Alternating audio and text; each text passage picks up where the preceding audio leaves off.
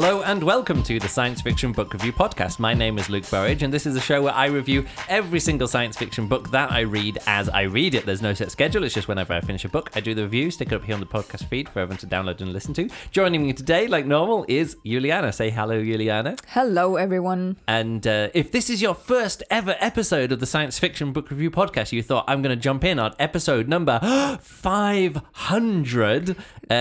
Then welcome. Welcome, but also this is not a normal. Well, it's more of a normal episode than our big round number episodes normally are, because normally every 50 episodes, which comes around every year and a bit, because we normally do 35, 40 episodes per year. I don't count. You don't count. Well, I do. And so we do specials. We talk about something interesting, or we talk about a topic, or we talk about how, something in our own lives or whatever. And so this is the special episode. But I thought I'd do something a little bit different for this special episode, because this is like a special episode, because it's 500. That's huge. We've been doing this podcast now. We were discussing this at the end of the last episode, because I started this podcast in 2008. Yes. And I've been podcasting from 2006 onwards, 2005, 2006 onwards, something like that. Probably 2006 with the Juggling Podcast, which we also now have a version of the Juggling Podcast that we do together. So I did a few years of Juggling Podcast, and then I started the Science Fiction Book Review Podcast.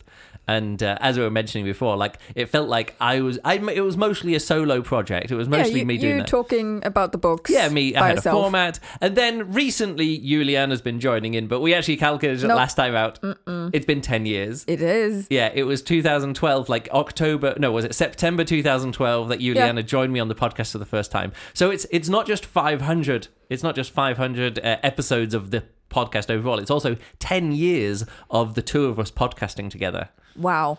It's almost though we should get married or something, isn't it? It's our wedding anniversary tomorrow. Oh yeah, but I needed to be I needed to be reminded by my calendar about. Yeah, it's not really a big thing for us. Anyway, so I'm actually more excited that we've got to 500 episodes of the Science Fiction Book Review Podcast than so many podcasts. Than we got to 2 years worth of marriage. If you know what I mean. We've been podcasting together for 10 years, which is much more impressive than being married for 2 years. Let me put it that way. Feels more meaningful. Yes. So it's one of those things though now that I've been listening to podcasts for a long time. Of course, I've been podcasting for a long time. Yeah. And there's quite a few podcasts now that kind of started about 10 years ago that are just hitting the 500 episode mark. Okay. There's a few podcasts that I listen to which are kind of rolling round to that 500 episodes. I'm sure there's many podcasts which have got more than 500 episodes, but they don't number them. If they come out every week, for example, they will be much further ahead. Well, that's the thing. 10 years worth of weekly podcasting, you're going to be at around about 500 podcasts, because you take a few weeks off or whatever it is. So other podcasts that other people might know is like the Incomparable podcast, which I mentioned here because they do book club podcasts. Yeah, they've passed 500 episodes of the main podcast, but they have loads of other podcasts as part of their show. Yeah, what sub podcasts? Yeah, they call them. I think they call the main podcast the Mothership, and then they've got Incomparable branded or in the Incomparable Network. I can't remember what it is. Yeah, okay. We don't have that. We've just got two podcasts. We've got the Science Fiction Book Review Podcast and the Juggling Podcast. Yep. The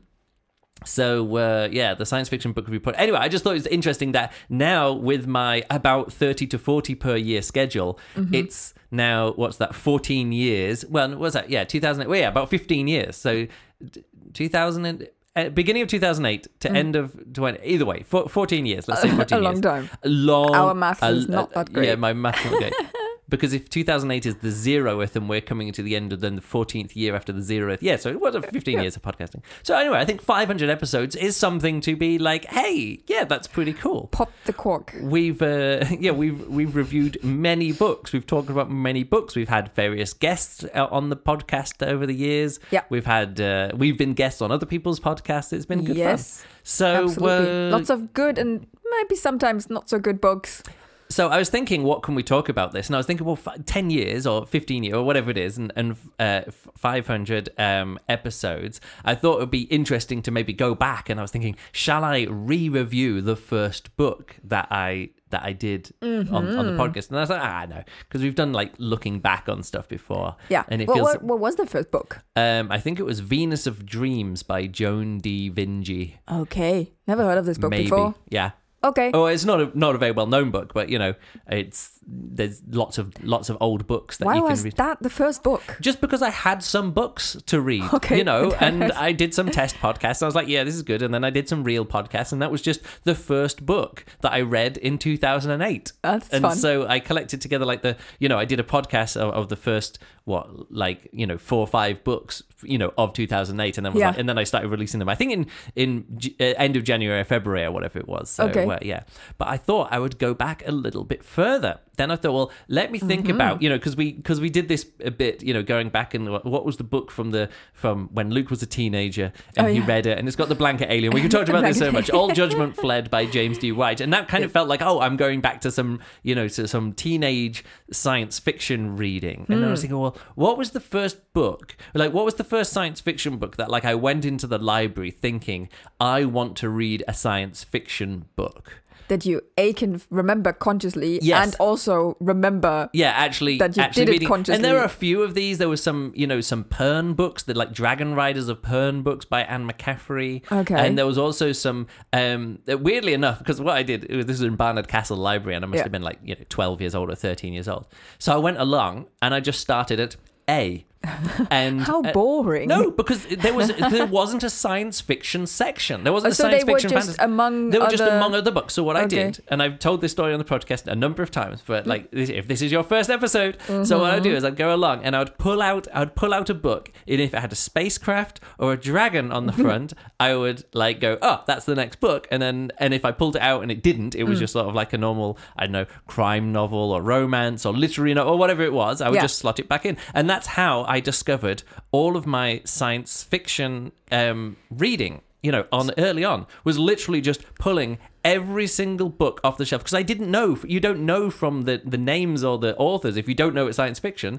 No internet, no magazines or anything. You literally judge the book by its cover. I literally judge the book. So I remember the first author who I read quite a bit of was Piers Anthony. And it's actually never heard of that guy. It's okay, but the style of writing that he does is great for 13, 14-year-old boys. It fitted right there. And to be honest, I don't think thinking back at stuff at the time, I was like, ooh, this is a bit risque. And so I'm not sure if I went back and read Piers Anthony, some of those books. That would hold up. Phase books. I can't remember what they're called now. Okay. I'd have to look it up. But they had spaceships on the cover. No, these were kind of sort of weird fantasy books or something like that. Anyway, so I thought I would go back even further back than that. Because, to be honest, at the same time, probably reading, that was probably kicked off by reading The Hobbit and Lord of the Rings. Lord of the Rings was one of the first fantasy books of the SFF kind of style of books that I was reading. So I was but we've talked about Lord of the Rings enough. We've talked about The Hobbit. We did an episode on The Hobbit. Yes. And also War of the Worlds was a book that we had as a paperback, and John Wyndham was one that we had paperbacks with when I was a kid. So Day of the Triffids and The Trouble with Lichen or Lycan, or however you pronounce that one as well. So these were the books you literally had at home. Yeah, they were the science fiction books that we had at home. Yeah. And I was thinking, well, maybe I'll talk about them. And I said, we've talked about, Day of the Triffids and how it, the best movie version of Day of the Triffids is 28 Days Later. We've talked about that kind of stuff on the podcast before. Yes. So I thought, well, let me go even further back and War of the Worlds again, but then the musical version, because we had an album of that, and that's kind of science fiction horror style audio. Yeah. But then I thought, I'm going to go back even further to Luke's first ever science fiction audio experience. How do you even remember that? How do you even know that? Because it's burnt into my brain that we had a cassette tape. We just picked up, don't remember where it came from, probably from a charity shop, because we didn't have any money when we were kids. It's always one of those things I look back and go, oh, those toys that we got for Christmas that year, they didn't come in packaging and boxes. They were just given us, and it's we got some Action Man cars or whatever. We were really enthusiastic about it. I was like, oh yeah, they were just given to. They were like picked up from a charity shop or just given. Anyway, it doesn't matter. So either way, a cassette tape, and I found the cassette tape.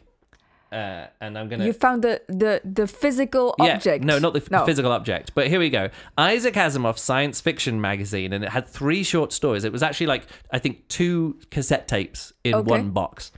And it was just and it was published in 1986. So was it like one of the cassettes that was like attached to a literal magazine? Probably, but we didn't get that magazine, it was like something from like Reader's Digest or something. Yeah. Anyway, it just came into our lives. So I must have been like, this was published in 1986, and I remember where I was when I was listening to it. So I must have been like between 7 and 8 or 9 years old. Wow. Okay, that's very specific. No, again, I have very strong memories of this because it was like we didn't have that many stories. Like before then, we'd had like story tapes. You put in a story, but it's all they were like kids' stories. You know, they were all like not nursery stories, but like you put them on and it would be whatever. Kid. It would be a kid's story. Yes. And even if some of those did have fantasy stuff or spaceship, that it's a children's book kind of overwhelms it. That wasn't. I can't really say that was my first proper exposure to science fiction or fantasy, which wasn't a children's book. But this certainly is. What? This certainly is proper science fiction, not particularly aimed to be consumed by children. No, it isn't. It really isn't. It really isn't. Yeah. And so I'm going to talk about this short story clip, this three story double cassette tape. Okay. And two of the stories were on one cassette, like one on each side. Yeah. And the other one, which is the one that I asked you to read to review on this one, was like you flip the tape halfway through. It was a longer one. Yeah, it's a longer one. I actually listened back to that recording of that for this as well. That's fun. So. I'm going to do it in reverse order of how much I think these books are worth talking about. Okay. 2 of the books are by Isaac Asimov, and one is by Frederik Pohl. And the Frederik Pohl one was the book, was the short story of this collection, which always kind of confused me as a kid. Yeah. And I didn't quite work out what was going on. Yeah. And it's called Sitting Around the Pool, Soaking Up the Rays by Frederik Pohl. Soaking up the what? Rays, like the rays of the sun. Oh, ray. Okay. Soaking up the rays. Okay. And it's here as well. And you know what I was saying before? Like sometimes you'll just find these short stories. Look on Goodreads, and this one literally has 1 rating. One person rated this 3 stars for this short story. That's okay. And it's about these people who, again. Part of this I picked up from when I was a kid listening to this. Yeah. That there's aliens like take over people from afar, and different kinds of aliens like telepathically take people over from different solar systems, like faster than light telepathy. Okay. And they all get together they get all these humans together. They take over all these human brains. So they're acting like marionettes. But only some of the time. So that as soon as your brain is taken over by these things, and you go in and do discussions with other aliens, but on Earth, in a ballroom in Hawaii, in human bodies. Yeah, you're not in control of your body, but they're like talking, and then when they walk, you walk really funny. Like some people walk like a lizard, and some people like scuttle, like because it's like they're puppeteers, they're marionette puppeteers. And then as soon as you're let free, you're like first. Go to the toilet because they don't care about that. Yeah. They don't care about that. Second, get something to eat. Third, just sit by the pool or whatever. Relax. And then relax. And then at any moment, click, your body is taken over by the alien again. And then you've got to go back into a conference center and talk about interstellar trade with other aliens who have taken over other people. That's such a funny concept. It is a fun thing. But weirdly, the book kind of explains the situation, and then nothing happens, and then it kind of just ends. And I was always really disappointed with this book, and I was like, what am I missing about this? Because is it meant to be like, I don't understand what's going on, and in the last few minutes like a new character was introduced. I never really understood it. Yeah. And then to prepare for this, I actually read it. You can read this one, this Frederik Pohl story. There's just a link. Where is this link? Oh, I had it here before. Either way. Oh, yeah, on archive.org. This is how I got hold of this stuff. Yeah. And on archive.org, you can actually just read the short story. It's actually as first published in 1984. Sitting around the pool, soaking up the rays. Yeah, and it's right there. So I read it again, and I was like, it still doesn't really hold together as a short story. Okay. And then I looked into it a bit more after finding it, and it's actually part of a longer short story collection. Okay. So let me quickly bring it up here. So it's actually this is the project by Frederik Pohl, and this is something that he was published in 1986. And this is a short story collection, which is actually called A Novel with 19 Authors. It's called Tales from the Planet Earth, created by Frederik Pohl and Elizabeth Ann Hull. And it says it's an anthology of science fiction stories. It presents 19 stories sharing a common background developed by Pohl and Hull by 18 authors from 18 different countries. Each author's story is set in his native country, plus one extra story by Frederik Pohl. Yes. According to its cover, it contains stories about aliens which came to occupy our bodies and inhabit our souls, and they must find humans capable of hosting personalities through thoughts transmitted across the cosmos. Turns out this story is the frame story. This is the opening story of a short story collection, which isn't just a story collection. It's like a novel with 19 authors. Yeah. And in the final page of this book, actually, let me just bring up this thing, and I'm going to skip forward a few pages. It's only a few pages in this magazine. Yeah. Oh, my computer seems to be. Well, it's not. It's just like the book viewer isn't coming up here. Yeah. Either way, let me see if I can load it up. So what happens is it goes, suddenly one morning it wasn't, it was their bodies were no longer inhabited.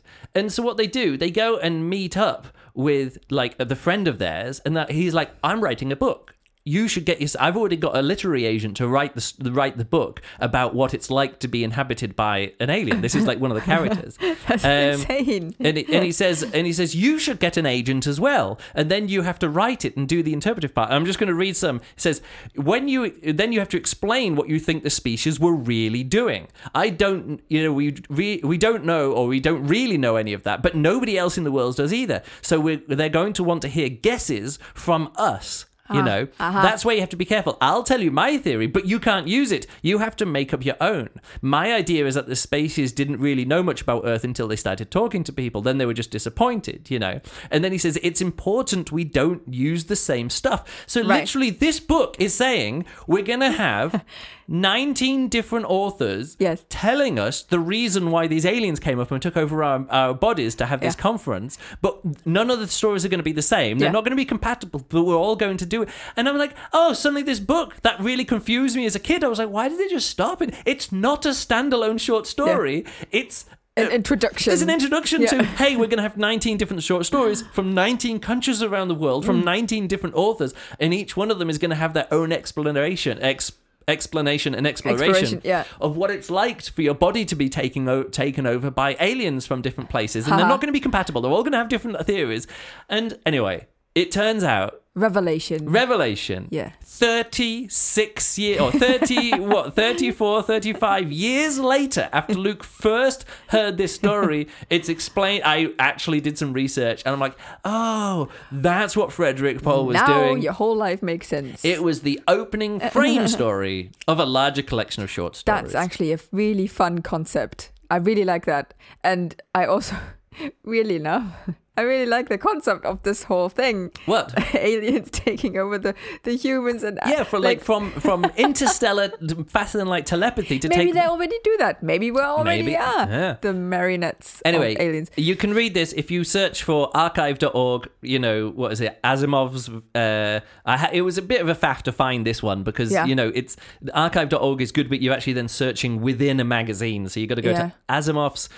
What's that? Volume 8, number 8. So the August 1984, that book was first published in Asimov's, and then what did it say here? 1986, a few years later, the short story collection itself, the anthology came out. The anthology, which I might actually read. Who knows? Sounds fun. Maybe you can find it somewhere. Well, I just find it as one of the secondhand book trade things. I'm not sure if it's available as an ebook. Maybe it's on archive.org. Anyway, so that's short story number 1 from this collection. And was it also the first story on the cassette? I don't remember because, like I say, if you just put in a tape one way round, it would have been... Depending on which side you start with. Yeah. Anyway, so the next story, and one of the things that inspired me to do this, to go this far back in my science fiction reading, was that earlier this year I listened to the short story collection called Robot Dreams by Isaac Asimov. Yes. And that's, there's like 5 or 6 robot stories. There's 4 or 5 multivac stories and some other standalone stories of short stories. And I enjoyed that one. And with the idea of maybe doing a podcast with Sid, about the multivac and some robot AI stuff, which would be quite fun. But one of the stories that stuck out to me was this one, the 6th story in Robot Dreams, the Robot Dreams collection. That's which is Isaac Asimov now. Yeah, this is from now on, the 2 stories are Isaac Asimov. And this is called Strike Breaker from 1957. Okay. And this is a story that I remember, and this is kind of the middle story, because I kind of understood it, but then I didn't find it that great. It's an 8-year-old kid. But it did come into me, like, it is one of those things that the science fictional stuff in it, it's like all of these books from back then is sort of like, and now this scientist, or this anthropologist, or this psychologist goes and meets someone over here and has conversations with them to learn about something, it's all that kind of stuff. Yes. And so Strikebreaker is someone who goes.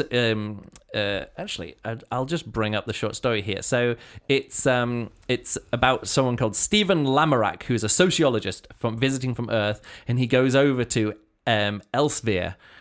Which looks a bit like Elsewhere, Elsewhere. Okay. And it's a little planetoid, like a not a comet. What do you call it? Like an asteroid kind of world. Okay. And people have mined into it, and there's about 30,000 people living there, and everyone lives underground in these places. And he turns up and he's like, "Oh, this is interesting. I'm going to do my anthropology, social." And then he realizes that there's lots of things that people aren't talking about, and he teases it out, and he discovers that there's like a very strict caste system there, where everybody is doing the same jobs, because generation after generation, everyone just like, "Oh, what does your father do? You had that same job."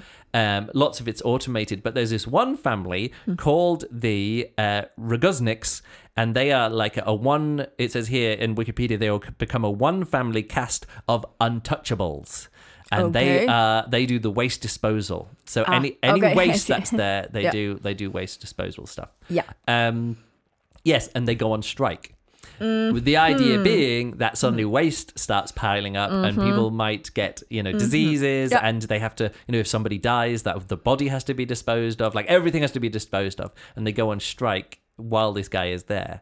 And and so that's the short story. Okay. The short story is like how did they resolve the situation? Yeah, and he's part of talking about he goes to meet the Roguzniks and stuff. Diplomatic stuff, and when well, he kind of volunteers, oh, I can help out he's here. The outsider, so he's the outsider. Probably and good for this. It's weird reading this now in when I'm no longer 8 years old, and I have a slightly in fact, reading a few of these stories, things really popped out at me from, reading some of these robot stories from the 1950s. Yeah. Which I didn't notice at the time, just because I just didn't understand the language. Of course. For example, in some of these short stories, I actually made some notes when I was listening to this as well.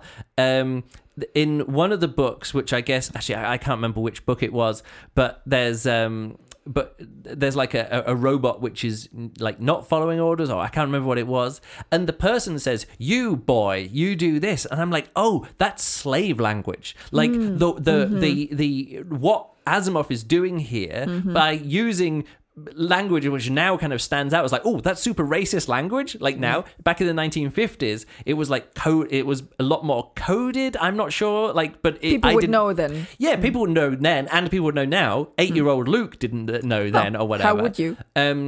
But yeah, some of these stories, I'm like, oh, that's like saying to a slave, "Hey, you boy," is, I don't know, very coded. There's also a story called Robot Dreams, where one of the robots is, "Let my people go." He's having the Moses dream. Yeah. Let my people go. And it's really like, I don't know, I'm like, oh, so this is kind of like weird. Is this satire or whatever? Because then they're like, and then, well, we had to kill that robot, and every robot that robot had come into contact with, and yes, we can't have these robots uprising, and happy ending. And I was like, is that the happy ending? Is that what? Like, what's what's Asimov's politics here? What I like about it, again, I'm not sort of judging Asimov's politics from the 1950s as good or bad or progressive or not progressive enough for 2022. Yeah. Like, you know, more than 70 years later, like does his politics still hold up or whatever? Again, I'm not interested in that, but I find it. What I like about some of this is some of the subtlety of these ideas, where it's actually quite like, robots. Would robots be slaves? You know, and even to this day, like, you know, with Star Wars, with the droids and all that kind of stuff, they're still like struggling to really address the fact, you know, some of these facts. You know, some of the movie, I think the movie Solo, the Star Wars movie Solo, there was a bit of like, oh, droids uprising. You're like, yeah, droids uprising, because if they're sentient, but they've always been anyway. There's some bits and pieces in there. So, but it's funny because at the end you're like, right, that cleared up that problem, says the humans. Yes, it's very good we cleared that hole. And you're like, so we're on the side of the slaveholders? Is that where we're going? Like, we are humans. So. No, but what I find fun about the writing is that we are put on the side. We've solved the problem. Yes, as scientists and sociologists, we're very clever. We solved the problem. What did we do? Oh, well, we had to kill all those robots. We had to wipe the minds of all those robots to make sure no other robots ever thought about let my people go and stuff. And there's quite a few of those like fun assumptions in this short story collection. Yeah. But in this one, it is a bit weird because this caste system there, they're like, and the way that they get their wives is they like, if a young girl, their mother dies or their parents died, we'll just send the girls over to be the wives of the men who run this. And that it does get a little bit like, it feels dated and icky. Oh my God. In that way. Okay. So this one, and also at the end, they're like, the story is called Strike Breaker. So the guy, our main, you know, character, our hero viewpoint character, is, what do you call it, the scab? What is it? The person who crosses the picket line and does the work instead of I don't know. He breaks the strike just by going and doing the job that the people on strike wanted to do. But it's not just straight away like, oh, strikes are bad. Actually, he's saying no. What Asimov is saying is the power of going on strike isn't. Again, this is me looking at like some politics from a book that was written in 1957 or whatever it was. Yeah. But it's like, it seems to be, he's saying the real power of people going on strike is the bad press of like the negative public reaction or like the political reaction. By going on strike, you're bringing attention to something, which then outside, like bigger forces outside of your control or larger political forces will then pay attention to your plight and try and do that. Yes. You know. Yeah, absolutely. That's quite funny because yesterday I watched Enola Holmes 2, and that has nothing to do with science fiction. Yeah. But in that movie, they incorporated a true historical situation. Yeah. Where in London in whatever, I forgot when it was, but early 1881 or something like that. And they're the women and girls from the matchmakers, the factories where they made matches. Yeah. They went on strike. Right. And they got the press behind them. So that meant then there's a focus suddenly on a company, and they don't want that, obviously. Yeah. And this is still how strikes really work. Like, you just need a large enough outcry, and the public then saying like, this can't be happening, and this is bad. Yeah, so again, there's, like I say, but I'm saying in this book, there's like two different ways you can. I mean, there are two different ways that. First is the strike can work just between like the power of the workers versus the the owner class or whatever it is, and they say we won't work until you do this, and unless the owner class has their own security who can send in and start breaking heads, as they say, actually forcing them to work, it's the other way around. So there is this two sides. There is like the direct action, the direct power of the workers versus the publicity that comes from strike action. Yeah. And and that's what this book is looking at, even if politically I'm like, okay, right, yeah, sure. But also by making it public, it's not like the company then can force the workers to go back to work, like really go violent onto them. Yeah. Because the more public something is, the less they can just makes people disappear or force them stuff, because that then they really look really bad, like even worse than just by just doing stuff. Strikebreaker, from Wikipedia. Strikebreaker had its genesis in June 1956 when Asimov, who then lived in Boston, was planning a trip to New York City. A group of some 36 technicians was threatening to go on strike, which would have the effect of shutting down the New York subway system, making travel within the city virtually impossible.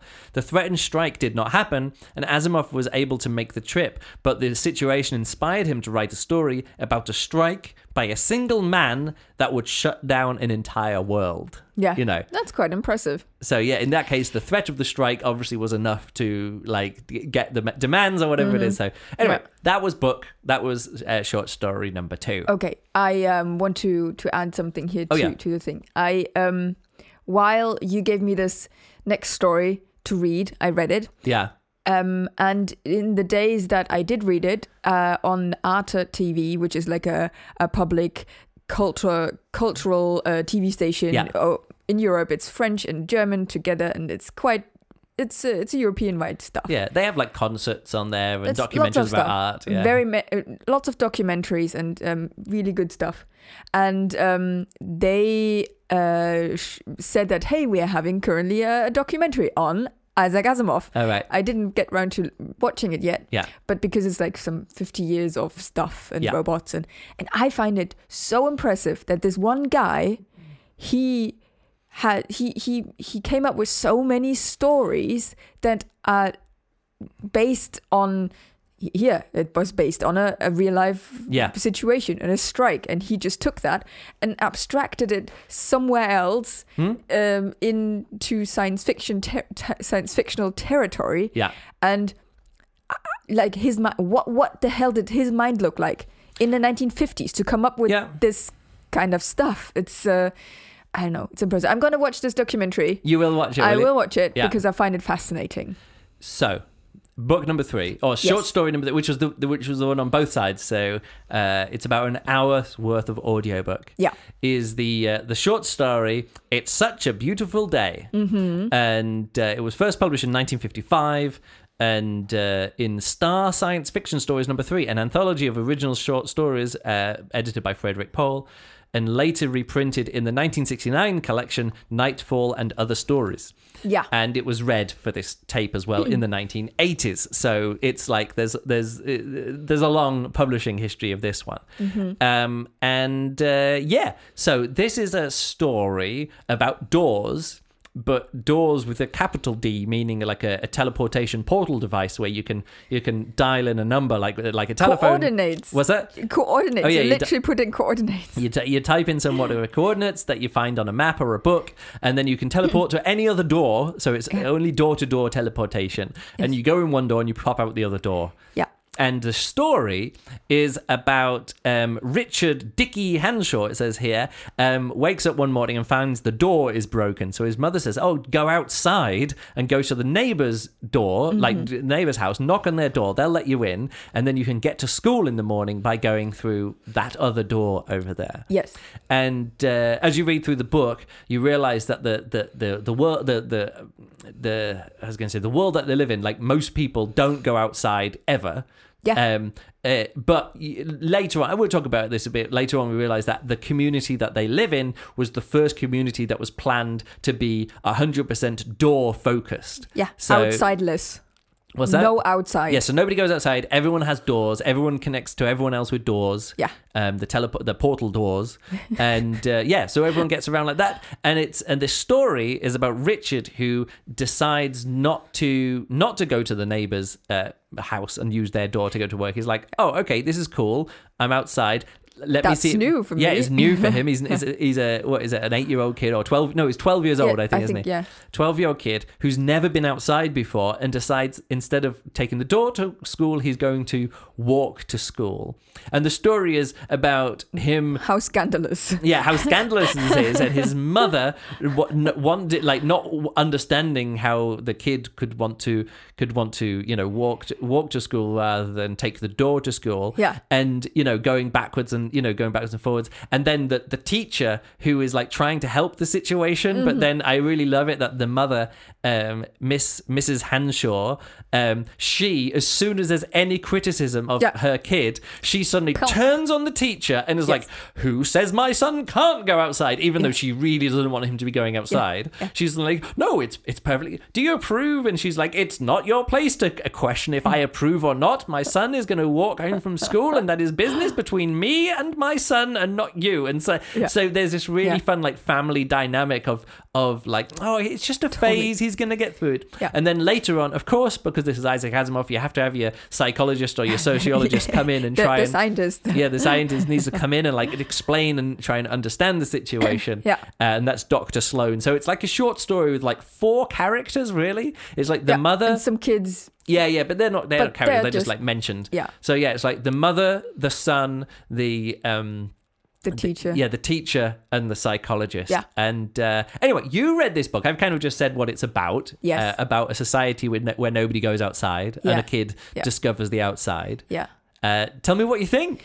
I started reading it, and I wasn't sure where this was going, and like there was the first. I didn't mark a lot in the book, but I marked right in the first sentence. On April 12th, 2117, I don't even know how we would say that.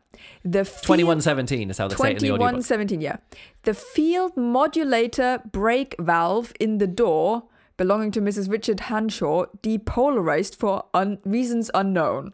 That's real like turbo encabulator stuff. You don't need to know what it means, but it's a like, what?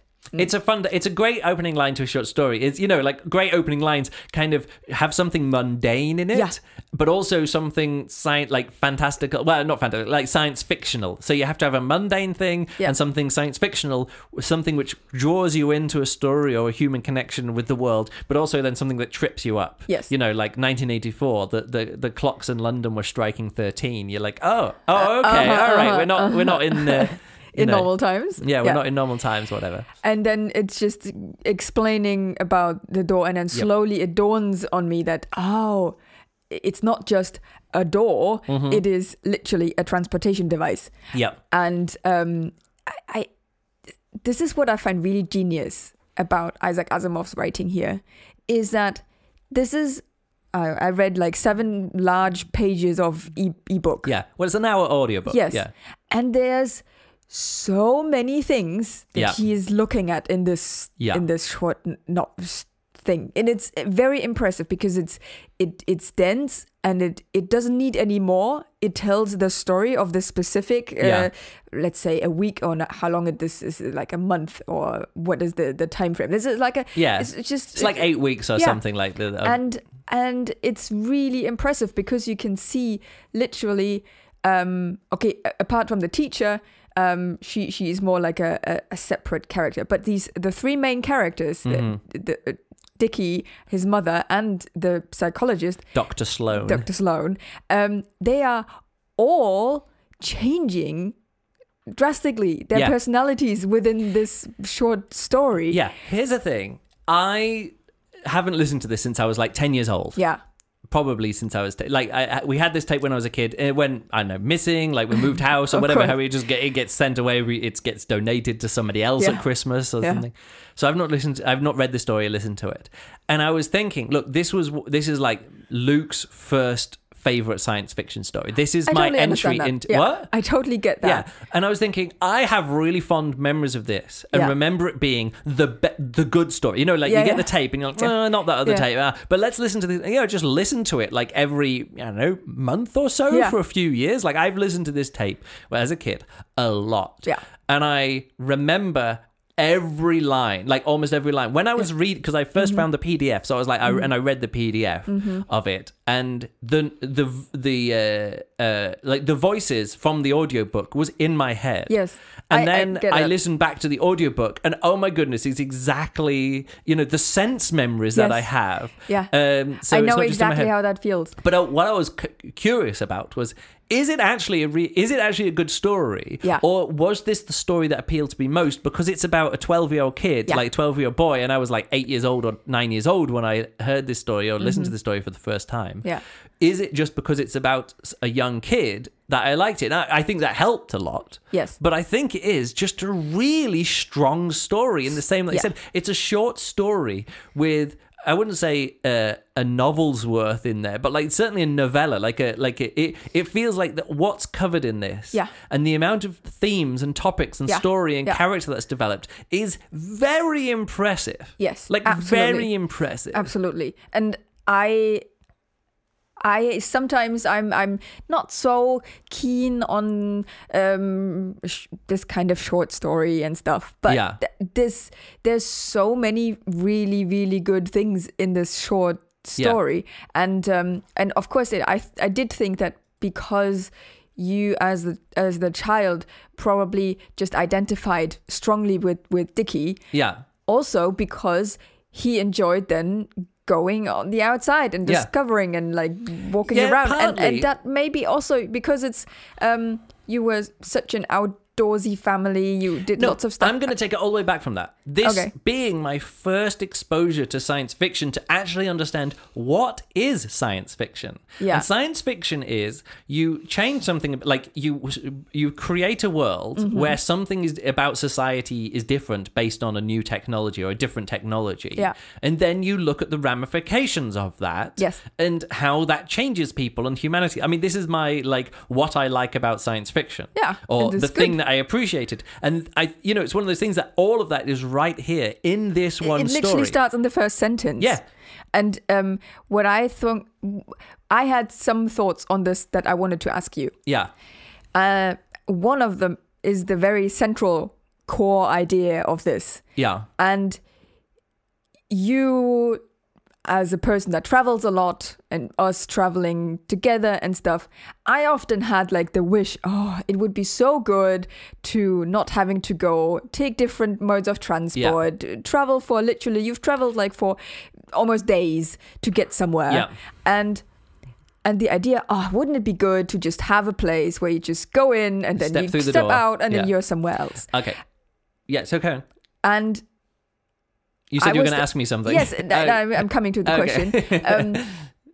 First, of course, I'm guessing you already also had this thought how that would be, and would you like that? No, you see, you're skipping ahead.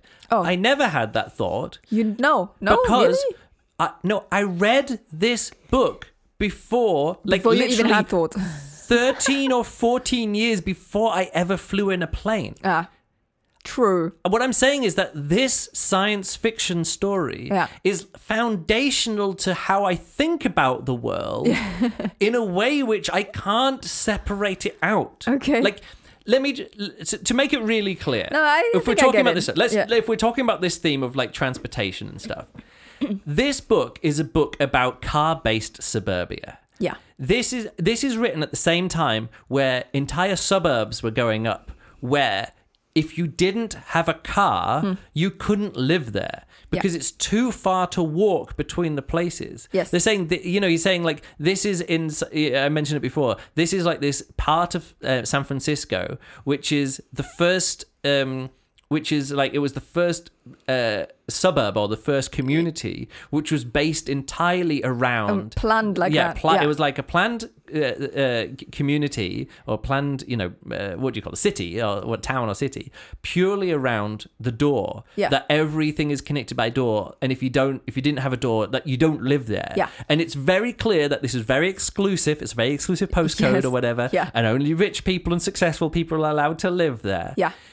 This is a story about white flight, about white people moving out of city centres and going to live in the suburbs. But not to live outside in the nature. And No. Let me finish my point. This is a book, literally it says, there's probably, there's, what does it say? There's your ancestors, they never used doors. And there's probably 1 million people, or there's probably, however many people in Africa who...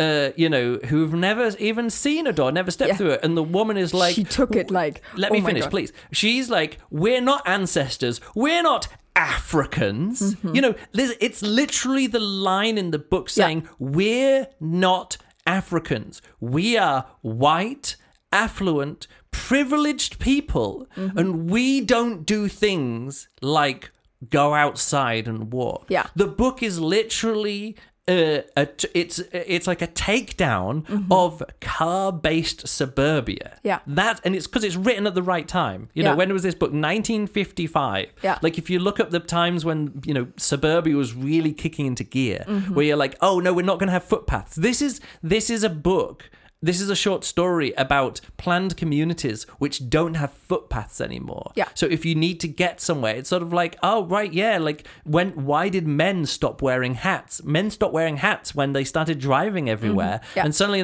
before the 1950s, every man would have a hat. Yeah. And after the 1950s, no men would have a hat, Yeah. you know. Yeah. I mean, I'm not talking about baseball caps, I'm talking about hats. Yeah. That's what this book is about. Yeah. So you just saying, oh, wouldn't it be nice just to travel between? No, we've got to get like, this book isn't about not having to do air travel. This book is about not having to get on a subway or use a street with a black poor person. Yeah. And it's a criticism of that. Of course. You know what I mean? Yes. So it's so weird to read this kind of stuff. And like now, you know, you see all these YouTube videos about, you know, walkable neighborhoods and stuff. And it's like, this book is from 1955 and it's talking about walkable neighborhoods. It's already criticizing that This is a massive criticism of like entire suburbs or entire towns being based around automobiles. You know, and that's the joke at the end, because the kid, he's actually asked at the start of the book, if you could take any kind of vehicle from ancient history, what would it be, or from history? And he says, I'd take a Stratoliner. It flies so high and you can see all the stars and you're whizzing along and you can look down at the earth. And then at the end of the book, he says, oh no, actually, if I could, you know, in this conversation with the psychologist at the end, he says, if I could take any kind of vehicle from ancient history, or vehicle from ancient history, or vehicle, or however you pronounce it. Yeah. He says, I'd take an automobile, because you're right there and you can look around and you can see that. And you can also go slow. Yeah, he says you can go slowly in an automobile and look around. This is the joke of the book. Yeah. This is the message. Yeah. Oh, this is one of the messages of the book. Yeah. Which is, what people are saying now was like, oh, it would be great. Like, I would take a horse and cart and it would go so slow and I could look around, or I could walk and I could see everything. Yeah. But this is a kid who's in the same way. It's sort of like, but you've already asked me this question about, oh, wouldn't it be great to just take a door somewhere rather than having to fly? I'm like, no, it's not. This is not about international travel. Yeah. This is about community-based travel where there isn't the infrastructure to walk from one house to the other. Yeah. Kids can't walk from their homes to school anymore. Yeah. And to do so is weird. And that is what it is like in many parts of, you know, especially America, but lots of these different car-based cities or car-based communities where kids don't walk. They can't take the bike. It's too dangerous. They get dirty and all that kind of, like, all the stuff that they're talking about this. What happens if you get caught in the rain? Of course you can't go outside when it's raining. How would you ever go outside when it's raining? You catch a cold. You catch a cold, you'll get all wet and that kind of stuff. This is a story about car-based, like, car. I mean, it's not about that. But the themes are about transportation, the very privileged view, and you don't understand that it's how privileged the view is. Like, the first half of this story, you think this is just the world that we're in. Yeah. But as it goes along, you realize, oh no, this is very exclusive. Yes. And when it gets to the point where, like, there's millions of people in Africa who've never been to a door. It's like, oh no, this is not a world where all problems have solved. And everybody lives like that. No, this is a utopia for the very, very pinnacle, the 1% of the 1%. Because, you know, that she, you know, it says at the start, like, she goes down and, you know, blows a kiss to the hologram of a dead husband or whatever it is. You know, you understand that she's just, you know, they've just fallen into money. The husband was very well to do, and now she's sort of like, well, never has to work. Yeah, she just goes places. Yeah, they go to the kid goes to a private school with other private things, with the best technology and everything like that. It is just so very much, you get a little glimpse at it with the teacher. She was like, oh, well, you know, when I was a kid, we didn't have the money to use the door all the time, so we would actually have to go outside to run errands. Yeah. So, you know, there's a little bit of that, but it's like a statement by the mother to say, we are not the kind of people who go outside. In other words, it's like, we don't walk anywhere. To walk somewhere would be unseemly. We take the automobile, car / door in this case. So I just wanted to like really address what one of the main themes of this book is. It's about inequality and access to transportation. And the wealthier that a neighborhood is, the fewer sidewalks there are. That's what this story is about. And it's so insane thinking how 1955. Yes, and that is crazy to see. Also, I think yes, I did get that, but I never grew up in an area like that. I didn't grow up in a place where the only way to go anywhere was by car. No, you grew up in Berlin where you get the S-Bahn in There were cars around, but also even the neighborhoods are walkable. I walked to school as a primary school child, and I crossed like big streets, and it wasn't like really just a small town with hardly cars. Yes. But it's such a different experience. That I well, that's the thing. What's the nostalgia? You know, the nostalgia things that people watch now, like what's it, the Netflix show with the kids. You know, Enola Holmes. Stranger Things. One of the things that people have nostalgia for, except for, you know, kids playing D&D and watching Star Wars and E.T. or whatever, is that they're allowed out on their bikes. You understand that? Like the bit that they do in E.T., you know, that's where it takes from, you know, with the kids all going around with, you know, going out trick-and-treating and walking around the streets. And the kids are just walking along, you know, I'm talking about E.T. now, they're just walking around. These days, you can't do that in America. I discovered something really... What's that? Really weird. I saw on Twitter that they're now in America, in the United States, they have a trick and trunk where people meet in a car park, and then people open the trunks of their cars, and kids walk around and then get like. What the hell is that? Yeah, because it's too dangerous to walk around these neighborhoods because the cars are too dangerous. There's statistics that on Halloween there's suddenly a spike in of course there is, because there's loads more kids on the street. Isn't that horrific? Isn't that like Isaac Asimov is dead now, isn't he? Yeah, he died in like 1990 or something. Yeah, like if he would still be alive, he would be very, very outspoken about how incredible that is. What, like, literally stuff happens that he criticized in the 50s. Yeah. 92 is when he died. Yeah. Anyway, so... Oh, this is probably why they did the documentaries, like 30 years he's dead. Oh yeah, that makes sense. Yeah, he died 30 years ago. He died 30 years ago. That's the reason why. And so it really fits. Yeah, so like, but I grew up in a town where I walked to school and back every day for, you know, my entire school life when I lived in York. When we moved it to Teesdale, I didn't do that because my school was like 4 or 5 miles away down a country road, and there wasn't any paths, there wasn't any footpaths there. But that had nothing to do with being car centric. Not being car centric. It's like I lived in, like, there was just fields as far as I could see. So yeah, like living in the country and having a car and not walking somewhere is a different thing about designing a community which is like deliberately exclusionary to anyone who doesn't use or can't afford a car. So anyway, so anything else you want to say about this? Actually, I just want to say again, like listening back to it, because I read the PDF of it that I got from some website, and then I found on archive.org again. Look at this, files for the Isaac Asimov audiobook collection, and check it out. You can get like almost every short story, or maybe not every, but there is loads and loads and loads of short stories. Wow, that's here. Impressive. Yeah, so this tape cover is the cover of the cassette. Literally the one that you had. Such a beautiful day. By Isaac Asimov. Maybe people can hear it. On April 12, 2117, the field modulator brake valve in the door belonging to Mrs. Richard Hanshaw depolarized for reasons unknown. Anyway, the audio, the narrator for this is... Oh, 1 second. I think it might be here. So let's say it's Peter Marinka. Anyway, maybe, but that's one there, read by Peter Marinka. Yeah. I'm not sure if he did all 3 short stories, but at least one of the short stories in this collection.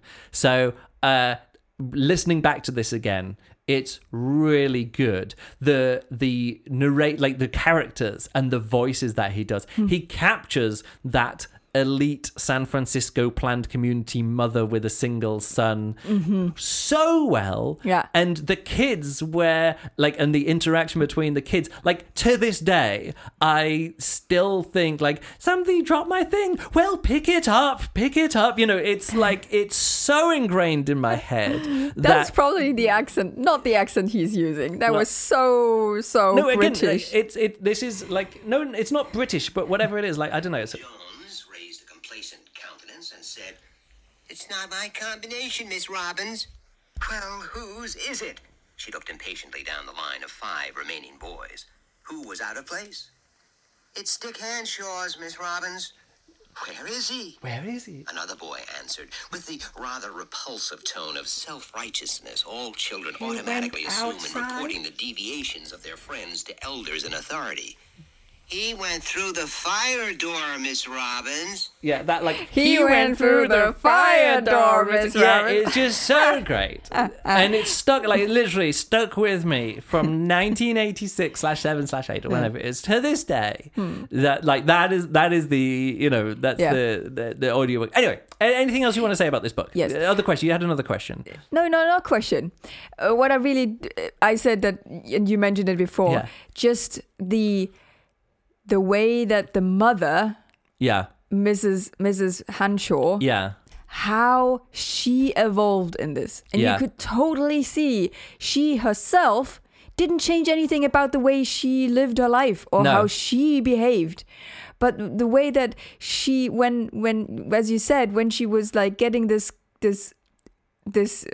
finger, like the teacher said like, your boy is psychotic. He needs to be literally. He needs a psychic probe. Psychic, whatever exactly that is. We never really get to know what. But it's clear that when the psychologist then says like, no, he doesn't need that. That is quite a not unpleasant thing. But the way that she slips immediately into defending mode because. It's her son, and like in the outside, and she would never let anything like she's not the kind of mother who would then say, yes, you're right, that is a terrible behavior, and I will make sure he is being punished or whatever. But that's the thing. In the end, this book is about a slightly unruly child. Like there's nothing big about it. Not even that. It's just curious, and this whole thing didn't even start because of anything he did. No. It came because something happened, something completely random. Yeah. And then he just discovered there's a whole world out there. Yeah. And as a child, everybody would be curious and would go out and explore and stuff. And so, like I say, for such a sort of story, it's impressive how much character development is for the main character. Yeah, absolutely. Yeah. And also how she doesn't question anything of the society and of her status or her privilege or anything. She stays the same in that respect. Yep. But she becomes very much accepting of, okay, let's just find a way to make this work for all of us. Like, give him certain days, and then he goes out, and he'll be fine with it. Well, that's the psychologist who really he diagnoses it sort of like, he's a teenage boy. That's the diagnosis is like a teenage boy. Like all teenage boys are like slightly rebellious, and you just allow it to happen, give them a safe framework for that rebellion, and everything's going to be fine. So like the actual psychology, and that's what it is. It's sort of like slightly rebellious, like preteen boy. That that's it. And so that's then the psychologist helping the mother, and then also the psychologist also has this transformation. Oh, spoil the end of the book. It's a one hour worth of audio book, and then you're just giving away the end. What? Not giving anything away. Okay, what happens to him? He also has his character is also changing within this really, really short novel, short story. That's all I said. I didn't say anything specific. Only that he also has character development. Yeah, and that I find fascinating. And also, like how much Isaac Asimov combines in this book from science fictional ideas, but real world criticism. Yeah. Real social criticism. Yeah. And also like pedagogical questions. Yeah. Society, family, and like so many themes. But like what I say, it works because, like I said about a good opening line to a book, you know, it has the familiar and then it's got something which trips you up. Yeah. That's what this book is. Yeah. And by starting off with it just feeling like, oh, everyone lives in this utopia. And then you're like, oh, no, not everybody lives in this utopia. Oh, it's only a utopia for the rich people. And is it really a utopia? Well, I'm just saying, what's presented as a problem-free life, like the worst thing that can happen to you is your door breaks down, you know, if that's the worst, like if that's it, like you don't have to work, you don't have to do everything, your community is perfect, robots are just outside. Like the robots, of course, you're not, like she's got the mechano does the housework for her, you know, everything that's, again, we currently live in a technological utopia, you and me right now, but not everybody can, you know, have a computer set up and do podcasts and have the time to do that. Like not everybody does. Like you asked me about my travel and stuff. Like I get paid to travel the world. My job is to have holidays with is to make other people's holidays good. But that means my job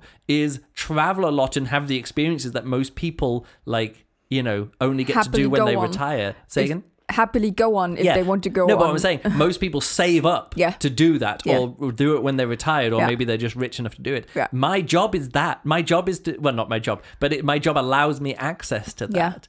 Like our privilege is like your and my privilege and my privilege of work and our privilege of access to technology is...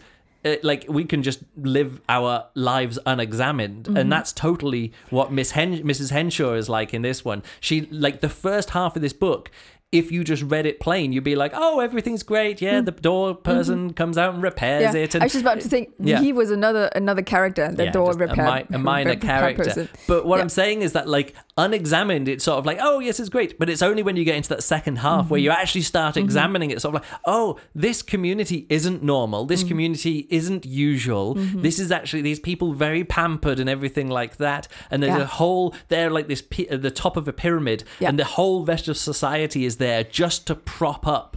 She's at one point going, oh, I would just go to the hospital in San Francisco, but anybody from the slums who uses a perfect door would just turn up and they'd be in the same place. You're like, okay, so that maybe there's access to, you know, care, but she's still referring to the people who don't have private doors and have to use the public doors. They live in the slums of San Francisco. So anywhere that you live where there's slums, you're right. You're like, oh, okay, there's a long way to go. And it's that same line, isn't it? It's a rich society isn't one where everybody drives. It's where the the wealthier society isn't one where poor people drive. It's where rich people take public transport. Isn't that the kind of thing? And that's the point here as well. Like, the inequality. Anyway, I'm bringing back to the inequality point. I'm just saying that this book does that. It's like a reveal. It's like a fun joke, but it's pulled back. It gets you all comfortable and like, hey, isn't this a great science fiction? Yeah, just walk through the, like the question that you asked me. Wouldn't it be great if you could just walk through doors? But then you got to go, whoa. What is the cost of that? And do only rich people get to, you know, fly around the world and take holidays? I mean, now with Ryanair, no, lots of people can travel a lot more cheaply. You know, international travel is way more accessible. But then you get paid places like Prague, which is like over tourism, and you know, and it's all like there's too many people. What are then the downsides to that? Yeah, like Venice no longer allows cruise ships to come in and you have to literally pay entrance. Yeah, you got to pay. You got to buy tickets to go to Venice. Yeah. So there is this thing. There's the democratization of travel, and then there's exclusivity in one direction where you're like, oh, wasn't it so much better when you didn't have a ticket to go to Venice? It's like, yeah, and only very rich people could go to Venice. Like, go back far enough. It was only the young gentleman from England who would go on the grand tour and go across to Italy and get paintings painted and things, you know, and come back the poets come back with like bits of statues from wherever. You know, that's what it was. But like, as it's democratized, then, you know, the burden shifts and things. Absolutely. I had one more thought about this thing that just literally just came to me. They in this society, in this story, they didn't know about the outside, or let me put it this way, they didn't even know how it looks like. Yeah. They didn't even know how their houses look like. So that must mean that they also didn't have windows. No windows. Yeah, that's clear that there's no windows. So they live in houses. Yes. Again, you can't take this is a planned community from scratch. This is the first. It says it was the first and biggest and richest community planned in this way. Yes. This is not normal for humans. This is not normal for life. Even in the book. Again, I understand. Later but still, on, they have gardens around the houses. Yeah, that robots look after to make it look nice, but nobody has windows. Yeah. Yeah. Why? Yeah. Oh God. Yeah. So this is there's some really, really fun little things in this. Again, some parts of the story that we haven't even touched yet. But yes, robots are also a thing in this, and it's. Yeah, the robots are fun because they're so 1950s robots. Like they can't talk, yes, but they can do all the jobs, and they're like, going to prepare breakfast.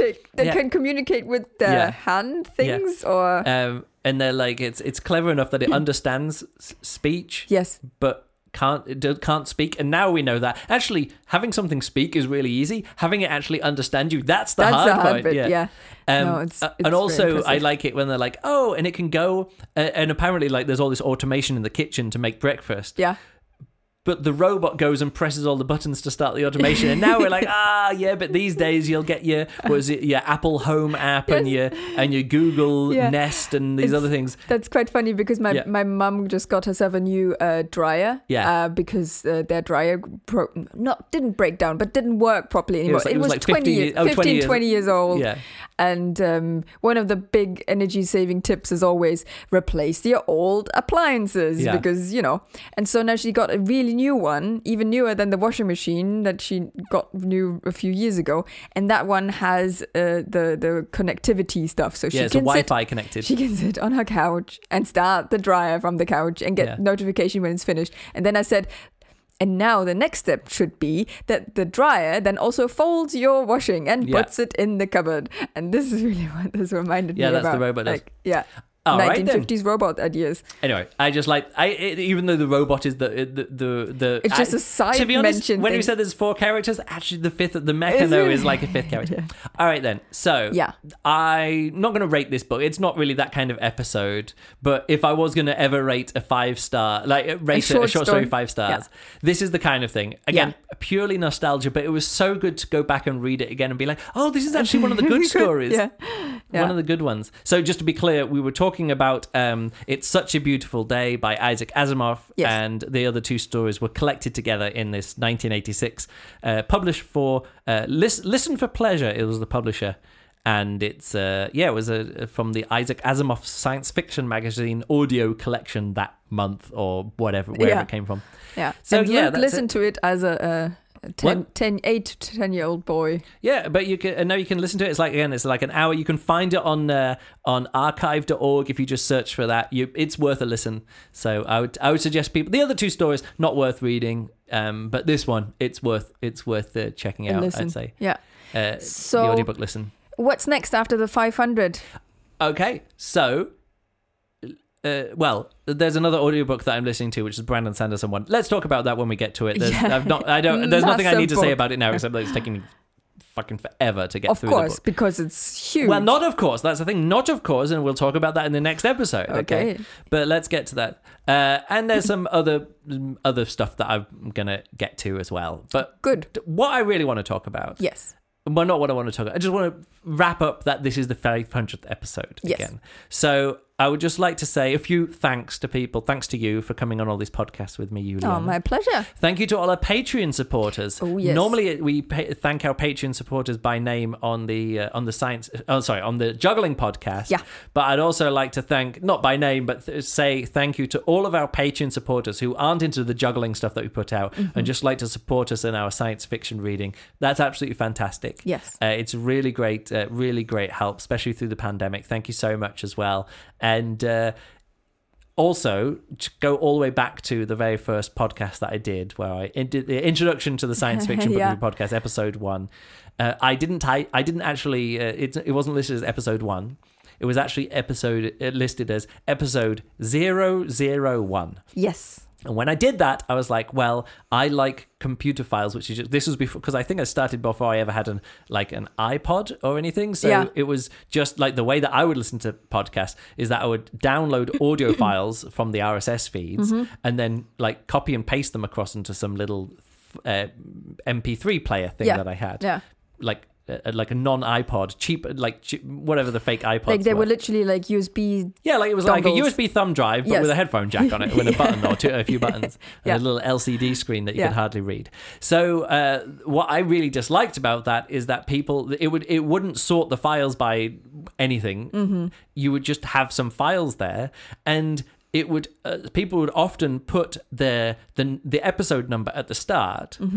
But it would sort it by, so if I had like 5 different podcasts from like 3 different podcasters, it would be mixed together because it would be episode 21 of one and then 24 of another one and then 32 of another one. And all the numbers would mix together. So I was like, no, I want it that all the SFBRPs are going to be in a chunk. If you just look at them by file name, which is how MP3s works, or MP3 players would work. So all of them begin with SFBRP and then hash, the hashtag, the £, and then digits. And I was thinking, but it can't be started at 1 because then if someone listening, so if someone has episode 9 and episode 10 and 11, 10 and 11 will be listed before episode 9. So I was like, leading zeros. That's what we're going to do. Left pad. So I padded the numbers out and I was like, maybe I'll get to 100 episodes one day. Yeah. So I put in 2 leading zeros, episode 001 and 002, and then 010 for episode 10. And then when I got to episode 100, no more leading zeros. It's episode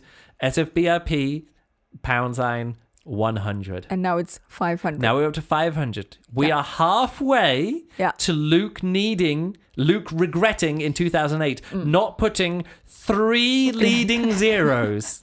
We are halfway to needing me in 2008 should have having done or whatever, having had not done 3 leading zeros and now regretting it. Because what do I do? When I get to, of course, these days, nobody listens to podcasts in that way. Nobody's manually copying files. The RSS feed puts everything in the right order. You have an app for that. Well, I do need to update the archive feed because I checked it and they were all out of order on the archive feed. Because I was just about to ask, because you talked about the first episode. Can people still find it on your website? Yeah, it's actually the easiest way to do it is actually just to go over to sfbrp.com and click on the episode list. You can see every episode, all the books. You can sort them by rating. You can sort them by release date, which is how you get back to. You sort them by title. Yeah. You can sort them by all kinds of different things. So check that out. That's the easiest way to find individual episodes. Not via the podcast. Well, the thing is, the RSS feed, like the WordPress RSS feed plugins, not really designed for 500 episodes, and the website just isn't quick enough to do it because each time somebody requests, "Hey, give me the RSS feed," it has to generate the RSS feed, and the more episodes there.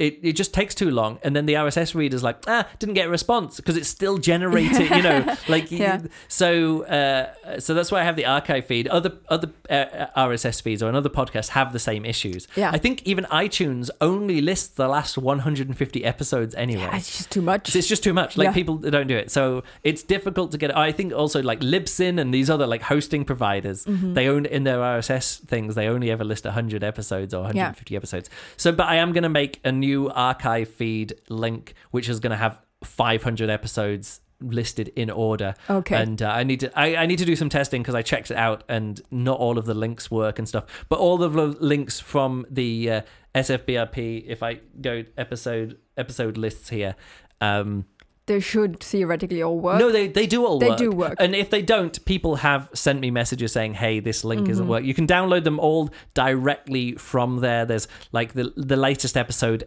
Stanislaw Lem, The Invincible, 45 megabytes there. You can just download it. There's links to the original blog post and everything like that. Yeah. And so there's another few things. List? Yeah, 500 episodes. So you can go all the way back. Yeah, The Outcasts of Heaven's Belt was actually the first one. Oh, I got it mixed up. Venus of Dreams was by Pamela Sargent. Outcast of Heaven's Belt was by Joan D. Vinci. You mixed up the first 2 books then. Yeah, I got them mixed up. But Also, another thing that I regret doing is that now every time we do a review, I hold up the book and get a photo of me doing the on the laptop camera. Yes. Get a photo of it. I didn't do that at the start. Yeah. It actually took many episodes. I think I was like 70 episodes in. What was the first? Some of these ones. I know that Blindsight has one. Maybe The Dispossessed. Is there a picture there? I don't even know now. Like it's going all the way back. No, not The Dispossessed. Maybe let's check out Blindsight. Is there a picture for this one? Nope. Either way, there's you have to get quite a way back for me actually to have a me holding up the image, like holding up the book in an image. And that's another thing that I kind of regret, because I wish I had me all the way back to 2008 holding up and taking a photo of me holding up the book. Yeah. I don't know. I'm trying to find episode. What's that? No. Oh, maybe I. Oh, yeah. Look, there one is. So either way, there's Vernor Vinge, Rainbow's End, episode 93. So I think the pictures go back to episode 073 or whatever it is. So yeah, but that was also still 2008. No, that would have been 2000. But again, no, it was like maybe 2009 or something. I started taking photos, or 2010, and it always feels like I've only been taking photos for a while. It's like, no, you didn't take photos for a year and a half, and then for another 9-10 years you've been taking longer than that now. Yeah. So I have a photo of me holding up every book that I've read, or you've read, or the two of us have read for 12 years in a row. You should make a little video clip of all the photos, a photo montage. A photo montage. Here's all the books I read. Here's 12 years of science fiction and fantasy reading. 12 years of us aging. Yeah. Oh my goodness, so young and thin. Back in 2010, I'm like so young and thin and handsome. You're still handsome. Oh, thank you very much. So yeah, I just wanted to finish off with that, things that I regret doing.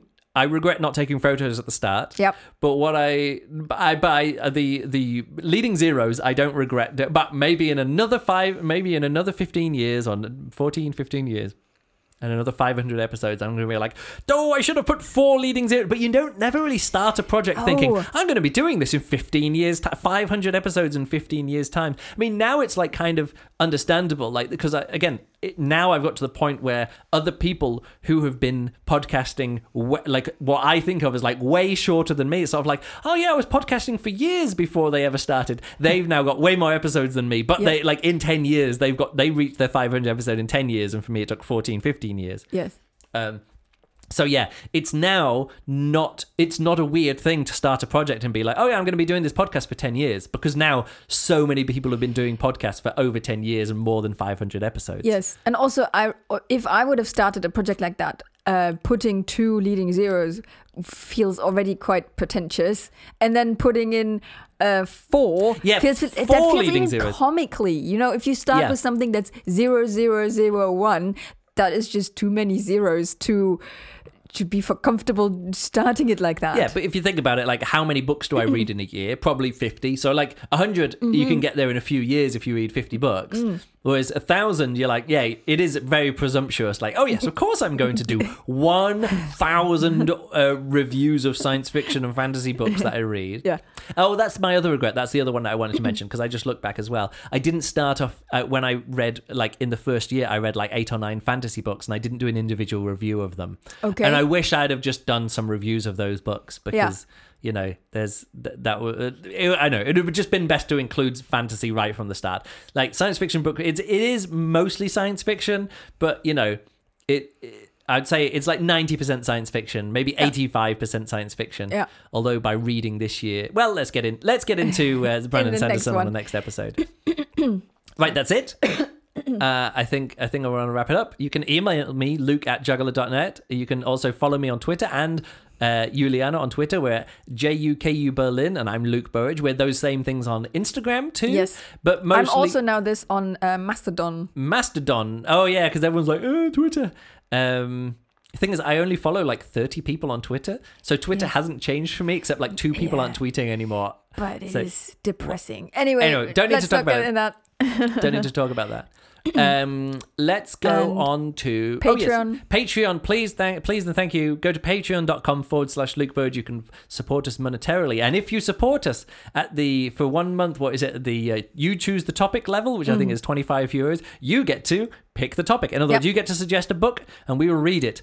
We reserve the right to say we're not going to read something like we're not going to spite or hate read or rant read anything. Yeah. Like, I don't mind if it's short, but like, don't try and pick out a book just because you think I'm going to shit on it from a great height. And we're also going to be honest with it. Like, if we don't like the book, then we just don't. $25 if you support us at that level, or €25 or £25 or whatever the level is. Yeah. The you pick the topic level. You can check it out on Patreon. Yeah, and also Goodreads.com. Check out the Goodreads listener group. The books I would like to see reviewed stuff. That's where I get a lot of recommendations from. Yeah. And that's it. Become our friends on Goodreads too. Yes. You'll find it. Just search for us there. Luke Burridge, Juliana Kunzendorf. Yeah. You'll find us. Anything else? I just remembered that I also currently have a book that I'm reading. But no! What is it? What is it? It's the third Robot and Monk book by Becky Chambers. The third one, the second one. Second one. Yeah, it's the follow-up book. Yeah, I think there's only anyway. Okay, the second Robot book, and Monk Robot and Monk Part 2. Yeah. Oh, that's another one of my regrets. What? Is letting you rate that book 5 stars, because now it's listed among all the books that I rated 5 stars. I'm going to knock it down. No, I'm going to average it out. Don't do that. Either way. Okay, thank you everybody for listening to this Psalm podcast. for the Wild Built. I just looked it up here. No, it's the second one, isn't it? Did you, by any means, like, we were just wrapping it up, I know. Yeah, episode 500. We can talk about whatever we want. Did you recently look at the numbers again? What numbers? How many people listen to this? No, I literally did that for the first 3 or 4 years. I've not checked listener numbers since 2010, like 2010. Exactly. That would be a good time to then look I don't want to do it. Okay. I don't do this to try and get. I've never done this. I've never done any promotion. Never tried to do it. That's anything not like why that. I'm asking. I'm just asking for my own. Nope, like, I'm not going to tell you.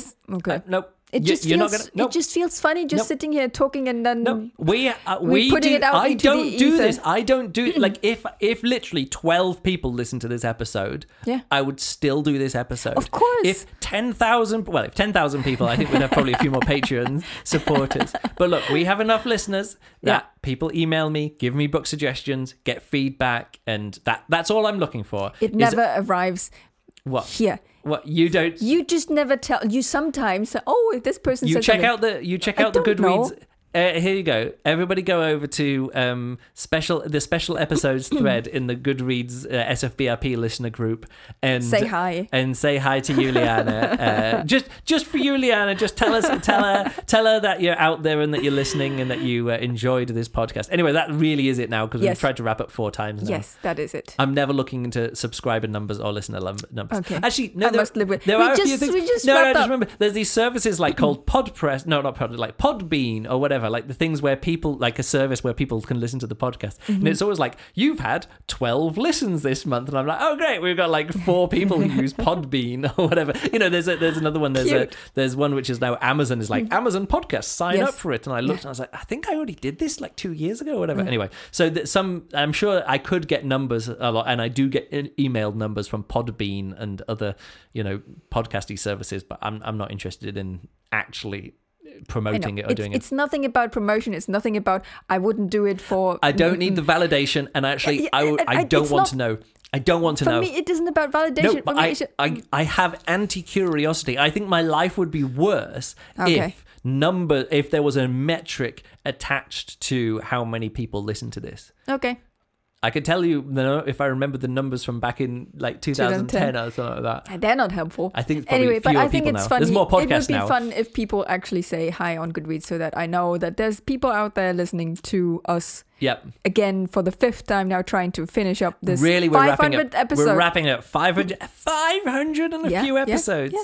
Oh, that's my other regret. I listed some as like something, and I did this feedback show, and I was like, this is a feedback show, so I listed it as like 60 and a half, and some others I put in something and a half episodes. Oh. Like me and Jesse, I think, reviewed Independence Day, the movie Independence Day, and that was sort of like episode 128.5, and that it throws everything up. It makes everything really bad. I should never have might not actually be the 500. No, it isn't actually the 500 because there are a few episodes which is, what's that, like 195 and a half, Independence Day. I was like, back in 2013, why was I doing it as a half? Like, why didn't I just, like, now when we do review movies, we're just part of whatever, it's just part of it. Yeah. So that's my other regret.